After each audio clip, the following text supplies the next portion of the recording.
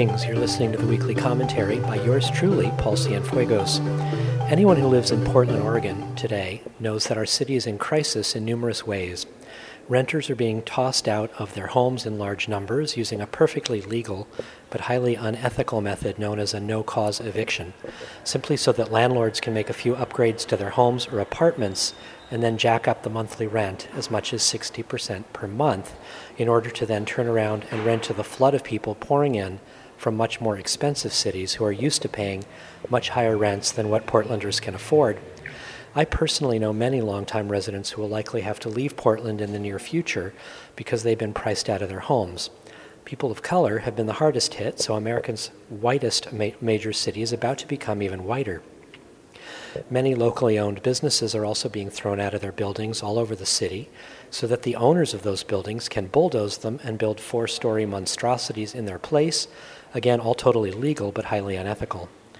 Our local police continues to be out of control, either unable or unwilling to accept the reforms that citizens are demanding, so that people of color, especially, no longer need to fear that they will be the victims of police violence. I could carry on with this list. Our beloved Portland is in trouble, and those who live here know this to be true. We are at a moment in our city's history where it really matters a lot who our elected officials are going to be in the next few years. Are we going to continue with business as usual, where the 1% has enormous power over our local government? Or are we, the people of Portland, going to pay much closer attention to the candidates for mayor and city council in order to ensure that we get the best local leaders we possibly can? A battle is now brewing between a growing number of Portland voters and our corporate daily newspaper, the Oregonian, which causes me great concern. And in my opinion, if the voters don't win this round of the battle, our city could sink into even further crisis. I'm talking about the Oregonians' plan to host a major public debate next Monday, February 29, for the upcoming election for mayor.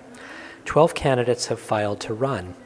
More than half of them have the potential to become outstanding mayors, in my opinion. And yet the Oregonian has invited only 2 of the 12 candidates to their mayoral debate next Monday, Ted Wheeler and Jules Bailey. Anyone who cares about democracy and the right of the people to participate in free and fair elections with no manipulation by corporate interests should be very concerned at this point, as the Oregonians' management has already decided that Portland voters should have just 2 corporation-approved candidates to choose from, not 12. In their public statement from February 9, the Oregonian wrote, quote, "We could have invited all of those who'd filed for office to this month's debate, but this would have involved a significant trade-off. The audience might come away knowing more about a handful of candidates with little chance to win and limited ability to serve effectively in exchange. In exchange, though, they'd know less than they would otherwise about Wheeler and Bailey," unquote. And the Oregonian's editorial and commentary editor, Eric Lukens, stated, quote, "In our opinion, the qualification and relevant experience gap between these 2 and the rest of the field is wide enough to justify inviting only them," unquote. As you can imagine, there has been tremendous pushback from voters, yet the Oregonian has stated repeatedly that they will not be opening the debate to anybody else, not even to the only female candidate, Sarah Iannarone, who certainly has the competency and background to run a serious campaign.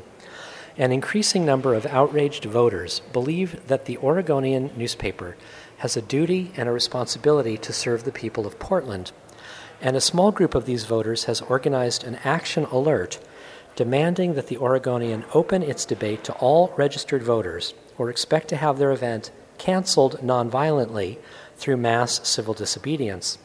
If you want to learn more about the efforts of this ad hoc group's campaign, check out their Facebook page titled "Tell the Oregonian Stop Choosing Our Mayoral Candidates for Us."